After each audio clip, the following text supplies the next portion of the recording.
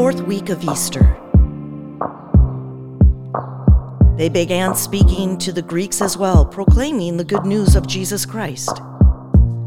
A reading from the Acts of the Apostles.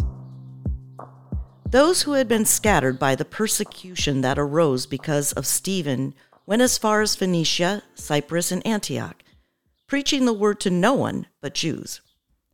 There were some Cypriots and Cyrenians among them, however, who came to Antioch and began to speak to the Greeks as well, proclaiming the Lord Jesus. The hand of the Lord was with them, and a great number who believed turned to the Lord. The news about them reached the ears of the church in Jerusalem, and they sent Barnabas to go to Antioch.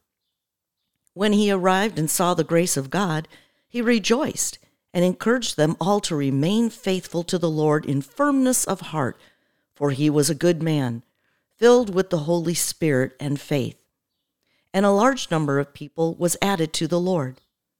Then he went to Tarsus to look for Saul, and when he had found him, he brought him to Antioch.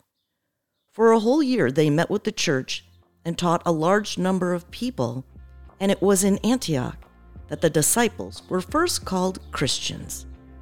The word of the Lord. All you nations, praise the Lord. Alleluia, alleluia, my sheep hear my voice, says the Lord. I know them, and they follow me. Alleluia, alleluia. The Father and I are one. A reading from the Holy Gospel according to John. The feast of the dedication was taking place in Jerusalem.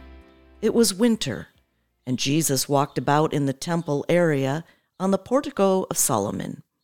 So the Jews gathered around him and said to him, "How long are you going to keep us in suspense? If you are the Christ, tell us plainly." Jesus answered them, "I told you, and you do not believe.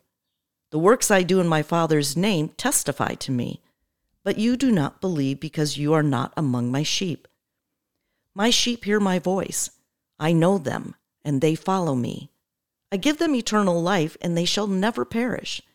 No one can take them out of my hand. My Father who has given them to me is greater than all, and no one can take them out of the Father's hand. The Father and I are one." The Gospel of the Lord.